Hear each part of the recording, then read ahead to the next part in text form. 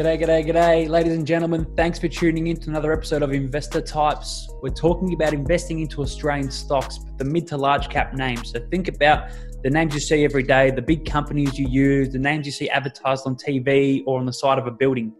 We're talking to a bloke by the name of Matt Williams, who runs a fund called Airlie Funds Management. He's been investing into Australian stocks for 24 years and has built up a whole lot of experience over time. We're going to deep dive into what's happened during coronavirus. We're going to look at some specific names. Matt's going to impart some knowledge on us and talk about some companies he loved to own at the end of coronavirus and some industries he'd love to be involved in. Not only that, we're going to talk about if you're going to invest into these Australian stocks and go hard and build a portfolio, what are some things you have to keep in mind? How do you value companies and how long do you need to focus on investing for? Now, before we get into the episode, I just want to remind you that all the information here is just general information only. Please don't consider it as personal advice. And if you want to build a stock portfolio for yourself, go and consult your own financial advisor. In saying that, it's a great episode with some really insightful knowledge. So tune in, sit down, reach out to me with any questions. Let's get into it. G'day everyone. Welcome to another episode of Investor Types. What we're talking about today is we're going to deep dive into investing into Australian equities, but more or less buying into the names of companies you love. And we're lucky enough to be sitting down with Matty Williams, a 24-year veteran into investing into Aussie equities. Matt, thanks for coming on, mate. Thanks, Stefan. Matt, could you tell us a bit about your journey in investing into Australian equities and your experiences? Yeah, so I started in the early 90s, basically fell into the industry and realised I absolutely loved it. Loved the variety, loved looking at companies and using your brain, and it's a real mental challenge and an intellectual challenge. And there's a bit of science obviously involved in investing, but you can't beat a good bit of art and psychology that is thrown in there So it's a fascinating. It's a fascinating industry, and I've been very lucky, very privileged, I think, to be part of it over the last 24 years. Good. Now you're running a portfolio, Airlie Funds Management, focusing mainly on investing into mid to large cap companies. It's more or less the names that a lot of Australian people know within Australia. Would you say that? Yeah, generally. So it's the Airlie Australian Share Fund that myself and co-manager Emma Fisher are running here at Airlie. And it's look, we're pretty conservative, and this is a real kind of core fund. It's a fund that's not going to blow the lights out in terms of taking big bets that may or may not work. It's basically a core fund.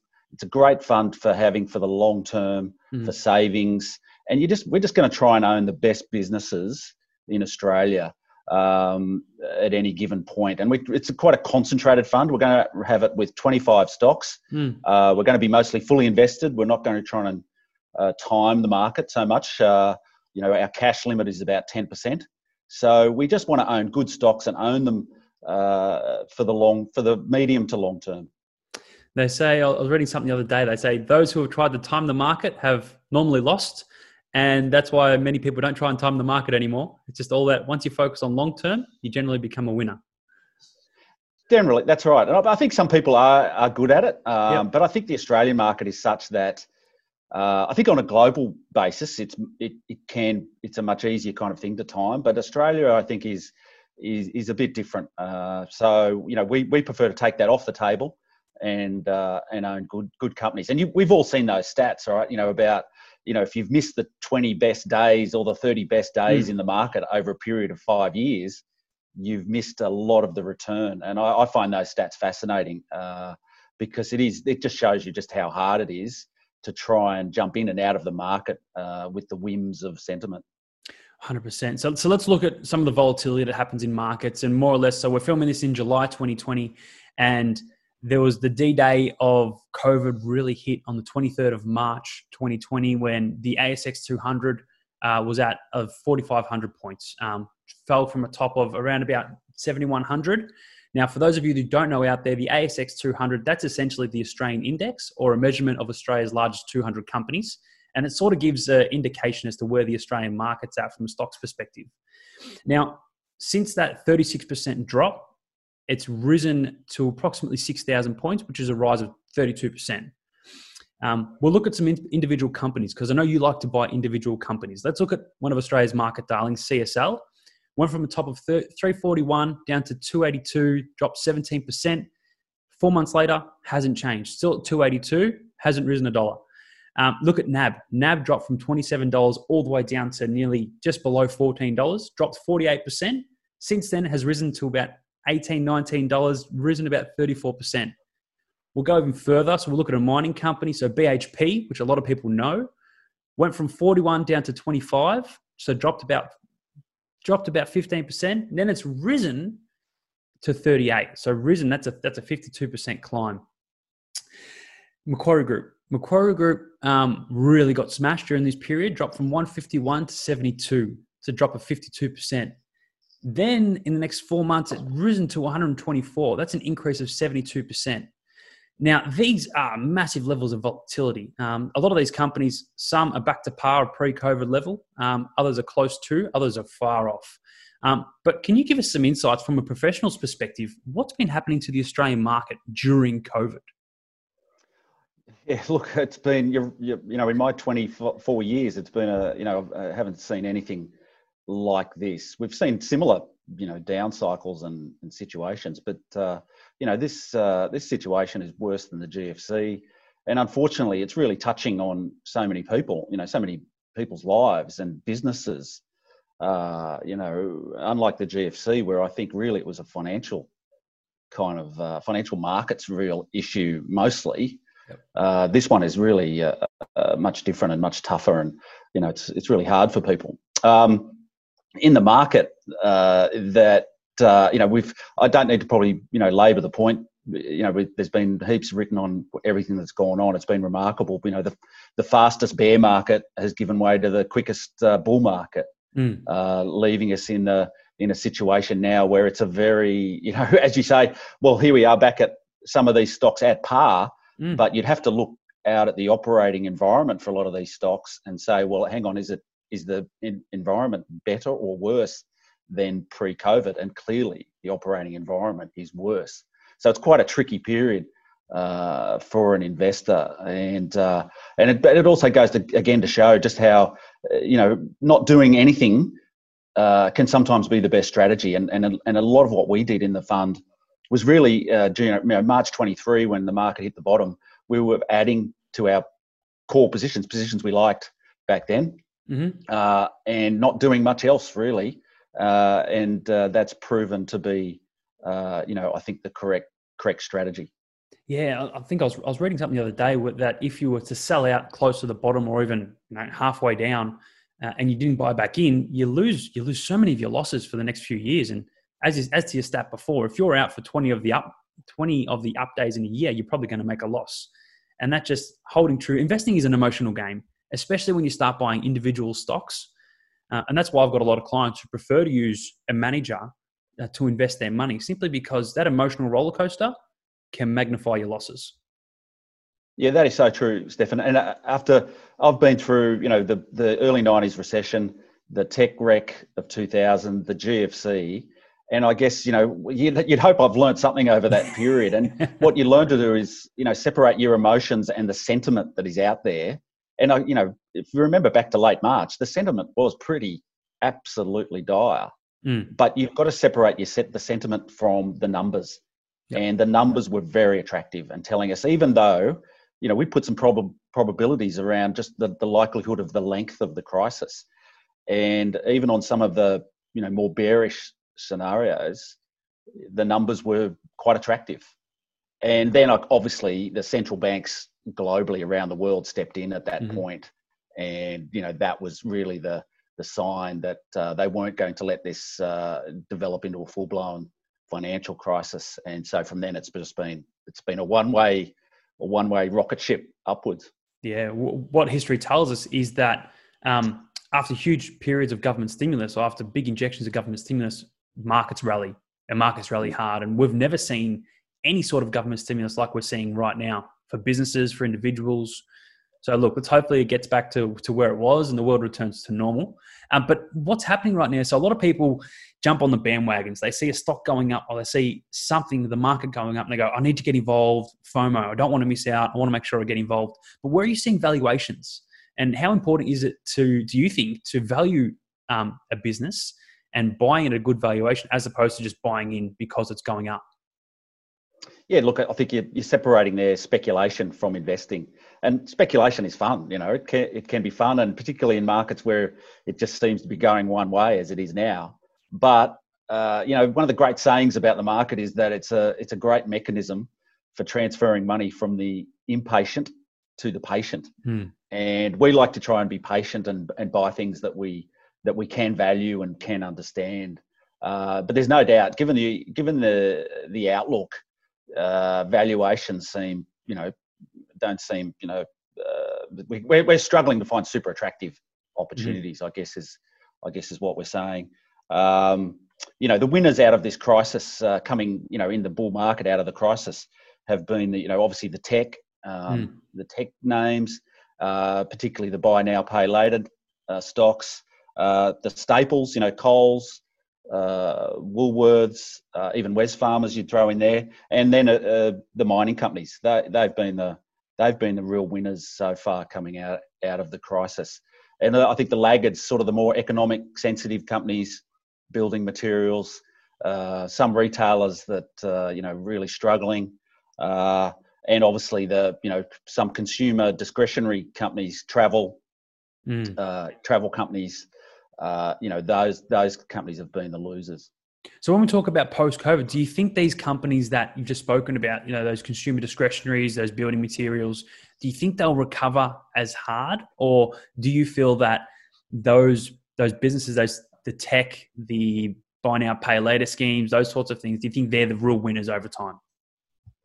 Oh, look, it's hard to say. I think post-COVID, so let's say COVID is no longer an issue. There's a vaccine, or people feel that we're on top of it, and it's things open up fully.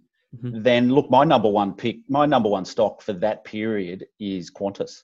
I think it's the most leveraged to a post-COVID environment where we all start traveling again. International travel opens up. People, they're desperate to go on an overseas holiday. So that's my number one sort of pick, and we hold that in the fund as sort of the, as a portfolio structure view, that we need something that if indeed tomorrow a vaccine looks more closer than it does right now, then that is the stock to own, and we're happy to own that. And they've raised money recently, so the balance sheet is looking good. It's just the length of time, I guess, between something happening and how long these companies have got to operate in a more tougher environment. This is the thing, and investing into stocks, it's a waiting game. It's a long-term approach. Trying to get in and out really fast, it doesn't generally work for people. If you're going to take that approach, I tried to do it when I was younger. When I was in my late teens, thought I could be a day trader. I think ended up losing money and paying a heap of tax, which I didn't love. But then you look at, all right, well, how long do you normally hold a stock for? What's your view? So if you're buying, say, that Qantas that you spoke about, how long do you want to hold it for? Or any businesses in your portfolio? Yeah, look, it depends on the stock itself, but there's been stocks where I've owned in my portfolios over my career for 20 years. One in particular being Reece, the plumbing wholesale company.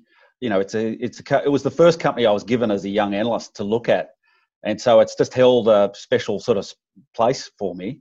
And the fact that it's been an absolute, cracking investment over 25 years is obviously why it's still in the portfolio. And then there's companies like Nick Scali that IPO'd in 2003. I've owned for since that, almost off and on, but mostly on for that period. Mineral Resources, it IPO'd in 2006. It's been in my portfolios again off and on, but mostly on since then. Premier Investments. The Solomon Lew retail vehicle, that's been in the portfolio for 20 years. I'd probably hazard a guess. Wow. Okay. And it's interesting, like the common denominator amongst all those stocks is that they are, family run or founder run or founder owned. Yep. So that's interesting. I think, if you find a company that's run by someone who's got massive skin in the game, and when I say skin in the game, like own a lot of the company, and they take the right long-term decisions. You look at the Wilson family who've run Reece; they've just made winner after winner of decisions over the last 25 years. Well, they still own 70% of the company. They own about 68 at the moment. 68. And they've recently launched into the States as well. So taking that plunge to, end of the day, right. if they make these investments to go offshore or to change the main structure of the business, they're risking their own money. And no one likes to lose their own money. Yeah. So those kind of stocks have been with me for a long time. Mm-hmm. But then there's others where, it depends on what the circumstances of your investment thesis is. They might be in for a year or something. It depends on how things go. Also, you make a decision. You buy a company. You realise, hopefully you realise quickly if you've made a mistake, and you exit. I think that's a real skill of investing that has taken me a long time to get on top of. I'm still not on top of it really, but I'm better than I was. So that's how long you hold a stock for it really depends. But hopefully when you buy a stock, you're thinking at least a 2 to 3 year investment. Yeah, and you look at CSL, which got listed at I think $4 in the early 90s. Rose, and 4 or 5 years ago it was at 150, and you think, whoa, this thing has gone so fast. Do you sell? And if you don't need to sell and you believe in a company, why sell? And then it gets up to $280, and you're sitting there going, well, that was a roller coaster. This is exciting. And if you believe in something, you don't need to sell it. Then again, that's investing, holding on to something for the long term, hoping it really wins. When you invest in a stock, though, so it's you can either do what your mates say, and you can follow what some experts say, but a lot of people like to go deeper. And a lot of people talk about, what financials do you read? What do you really look into? I know you've got a 4-stage approach when it comes to picking certain companies that you love. So you like to focus on 4 things: financial strength, management, the business quality, and also the valuation. What makes you pick those 4 things when you're looking to buying a company? Yeah, that's the process. We've looked at those 4 things since the early 90s when myself and colleague here, John Sevior, who founded Airlie, we started investing together. So look, we try and keep it simple, and those 4 things we've found have kept us basically on the straight and narrow. It's really to help you when there's big fads in the market, and think back to the tech crisis, or think to all the leveraged businesses, the asset traders before the GFC, the Babcock and Browns and those kind of things. It's basically a process to keep us on the straight and narrow during times of extreme. And so it's not to blow up the portfolio at any point. So financial strength for us is a key. We just think that you can sleep at night no matter what happens. Mm-hmm. Look, the last 10 years since the GFC, financial strength in a company hasn't really mattered, but suddenly 3 months ago, it matters big time. Yes. And so it's those periods where that test really comes to the fore. The rest of the tests, really what we're trying to do is find something unique in the business. Why do we own this? Why will this business succeed maybe in a competitive industry where others won't? And so we're basically looking for something unique. And an example would be Wesfarmers, who own Bunnings, right? And I think Bunnings is a very unique business. Mm-hmm. It's basically got that hardware market sewn up. It's a fantastic business. It's just so good. The returns on capital. I'm resisting the word dominant or monopoly, anything like that. But it's a strong business. Let's just say that. I think it's a very strong business. And then I look at something like a Mineral Resources, and people say, "Oh, mining services, terrible. It's been a graveyard for investors." But Mineral Resources has a unique mining services proposition, where it's much more a sustainable earnings stream as opposed to the typical mining services company. Mm-hmm. So we're looking for something unique, within within these businesses that we can go, well, this is how value will be created over time, and that's what the other tests really are about. And sometimes the uniqueness is just a really good, strong management team. And I go back again to sort of Nick Scarley selling furniture. That is a competitive industry, if not one of the most competitive. But because of Anthony Scarley, the CEO, his unique style, he's growing up in the business. That is the unique proposition for that company, and it's been a fantastic investment for nearly 20 years. So that's what we're looking for. We're trying to identify that uniqueness in a company. One thing that's so important, as you just said, the management.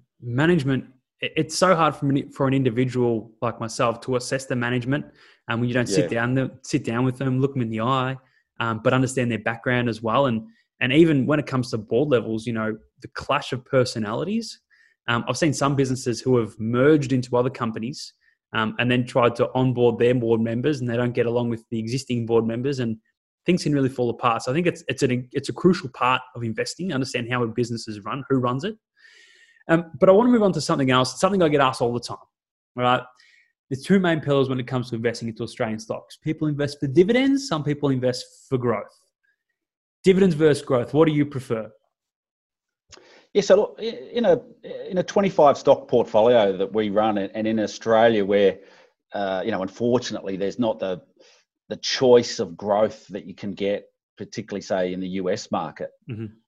So it's got to be a mix of both. You've got mature companies that you want to just pay out the cash and pay a good dividend, a good franked dividend, and that's all you want them to do, really. Yep. I think so many Australian companies have blown themselves up by not being satisfied with that sort of mission. It's not exciting enough for them, and so they go and do these big projects, go and acquire offshore or something, and they don't have the skill to do that. Yeah. But look, if you had a choice between, and this, and the example is you've used CSL. CSL back at $120 at the time, the forward dividend yield was around high ones, maybe 2%, versus Telstra at the time, where the dividend yield was 6%. Yep. Now, I don't know about you, but give me CSL at $120 yielding low versus Telstra yielding high. I'll take CSL any day of the week. So I think that's that's where my foot is in, definitely in that camp. Because the dividend yield stays the same and the share price doubles, essentially you're getting double the amount of dividend that you were getting when you bought it.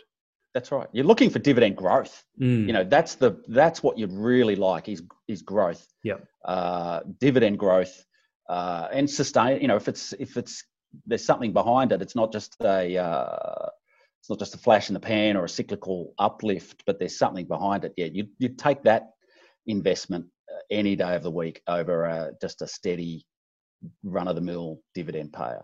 I like that. So don't look at something that's paying the big percentage just because it's flashing lights. Typically, they're not reinvesting back into the company well enough.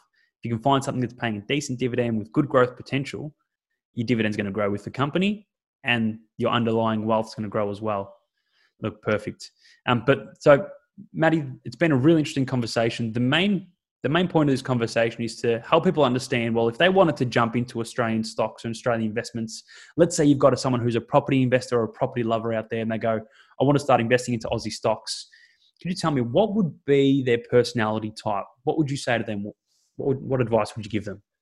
Well, it's interesting time in the market right now because there's so many speculators. We've seen all the the Robin Hood traders in the US and the lucky people who have invested in Afterpay just in the last few months, at the low and have risen it all, rode it all the way up to $70.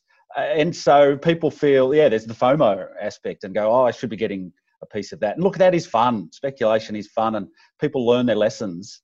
But I'll go back to the point that, actually investing is a bit boring, really, because once you find something and you own it, sitting on your hands can be quite dull. But it takes discipline. You've got to be able to do that. And again, I go to my great saying, which I love, is that over time, the stock market is a mechanism for transferring wealth from impatient people to patient people. Mm-hmm. And so when all these day traders and speculators, get washed out of the market, which usually happens in